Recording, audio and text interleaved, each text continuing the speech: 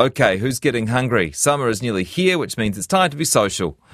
And Gretchen Lowe has a great recipe to take along to a barbecue or perhaps serve up if you're hosting a gathering at home. Gretchen is a decorator, food stylist, cook and photographer. You can find her recipes on her website, which is gretchenlowe.co.nz, Lowe with an E. She joins me now. Hi there. Hi, Jess. How are you? Really good, thank you. Lovely to have you back on air. This looks so good. I know. It's one of those real essential recipes for the upcoming season. And I reckon, so it's, as you introduced it, it's the ultimate seed crackers with a herby dip. But it's one of those recipes, particularly the crackers, if you just had one recipe that you needed for summer for people to drop in or to take somewhere, this is it. And it's one of those recipes that I get asked for time and time again.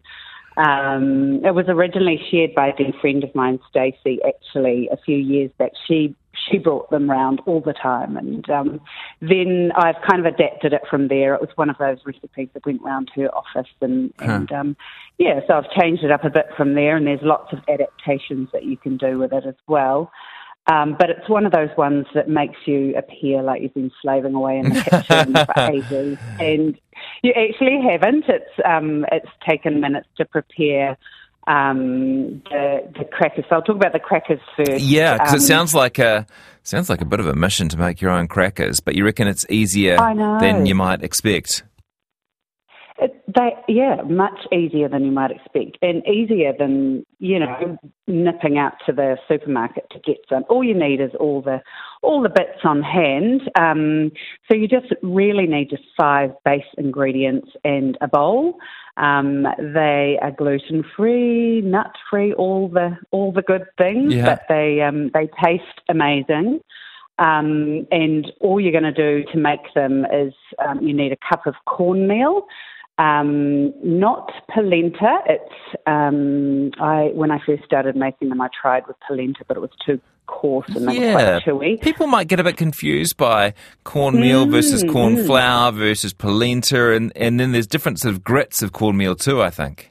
So you want either fine or medium grit cornmeal, and it's kind of that pale yellow colour. Corn flour is really white, but cornmeal is that pale yellow colour. You can, all the bulk bin places have it. Fresh Life do have in the baking section have a packeted brand. So it's pretty easy to get. Then you want a cup and a quarter of seeds. I use a mix of pumpkin, sunflower and sesame. I actually make up a big jar of mixed seeds, and you could actually make a big jar with the cornmeal in it too, and then you've just got them good to go. Might even be nice as a gift. So you've got your cornmeal, your seeds, your sea salt, so those are your dry ingredients. Optional, you can add anything you like in the dried herb or spice segment. I often add rosemary, Italian herbs, fennel seeds, cumin or caraway seeds. None of these need to be toasted first because you're spreading it quite thin, so they get toasted in the cracker. Great. Or chili flakes. So at that point, so you've got your first 3 base ingredients. Then you're going to add a quarter of a cup of olive oil, and then 1.5 cups of boiling water, and just stir it up. And the mix is a little bit dollopy, a little bit easy to spread, rather than something that you would press with your fingers. You'd spread it with the back of a spoon. So then you're going to spread it out on a roasting tray, bake it at 150. Straight onto the tray, Gretchen. An hour. Sorry, you've got to line it with baking paper. Got it, yep. Yep, line it with baking paper, sorry. And, spread it with the back of a spoon so it's nice and thin, about 2 mils thick. And then, just forget about it, really. I do put a sprinkling of salt over the top as well, and let it cook for an hour, and then just switch the oven off and just leave them to dry out there. How cool. Yeah, and then you just break them up. And there's often little pieces on the side. I use them for salads. They're beautiful on top of salads. I'm also going to try a version of those in the thinking of a chocolate-covered pretzel with drizzled chocolate over the top. So I haven't done that yet, but that's next on my list. Okay, and bring it to us once you've perfected it, as you always do. I will. So, and then the other recipe I've got today is just a simple one that you just pop in the food processor. It's pistachio nuts. You can get the little 70-gram packets, roasted and shelled. So you're going to blitz those in the food processor, then add olive oil, feta, yogurt, lemon zest, whatever herbs you want, basil, mint, parsley, and a clove of garlic, and some chili flakes. And, you just blitz it till it's a lovely rustic texture.